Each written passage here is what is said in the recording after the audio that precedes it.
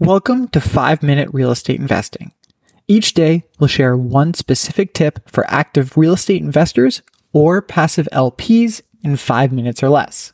Here's your host, Sean O'Dowd, Managing Director of Scholastic Capital.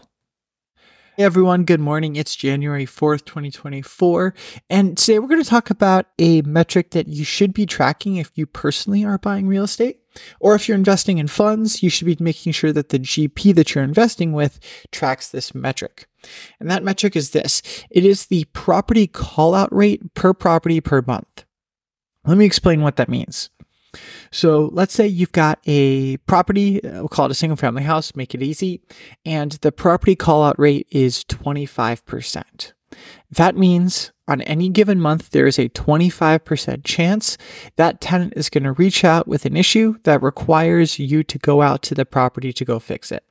So 25% chance, so basically 1 every 4 months, or 3 times a year, you should hear from that property and need to go send somebody out. Now, this is an extremely important and very useful metric to be tracking. Number one, it's extremely useful from just a staffing and time perspective.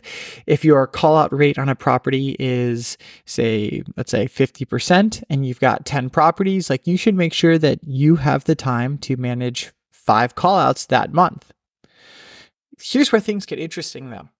This can also be a very useful leading indicator for the quality of your properties. If for whatever reason that call out rate is increasing and noticeably increasing, that means there's probably something going on with the properties where there's a lot of deferred maintenance. There's some sorts of issues where you just need to be sending people to the property more. Maybe you're not sending the right vendors. There's something that you need to dig in on there if that metric is changing.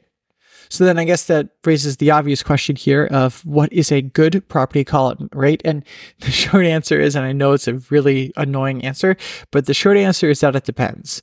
If you're dealing with a triple net lease property, your call-out rate should be 0 because the tenants are going to be taking care of anything. If you've got a Class A single family properties like we do, it's going to be low. Ours is less than 20% right now. If you've got maybe Class C single family, you're probably going to be seeing a call out rate that's in the 50% plus range. So there is certainly a variation depending on asset class that you're talking about.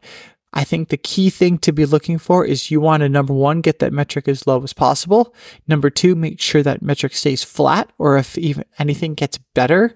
And number three, that you're using it to make staffing decisions and time resource allocation decisions to figure out how much time you need, or you need to hire people, or you need your property manager to be using to make sure that property is run from an efficient perspective. I hope this was helpful. All the best. I'll see you tomorrow, January 5th. Thanks so much for listening. We'll be back tomorrow with another episode. In the interim, if there's anything I can do to help you, please feel free to reach out. My area of expertise / where I'm most able to help concentrates on residential real estate and strategy. I'm the Managing Director of Scholastic Capital, a real estate fund that buys single-family homes in highly elite school districts and then rents those homes to tenants on 3+ year leases. I began my career at Boston Consulting Group, also known as BCG, and graduated with honors from the Wharton School. If there's anything I can do to help you, please feel free to reach out, and if not, I'll see you tomorrow.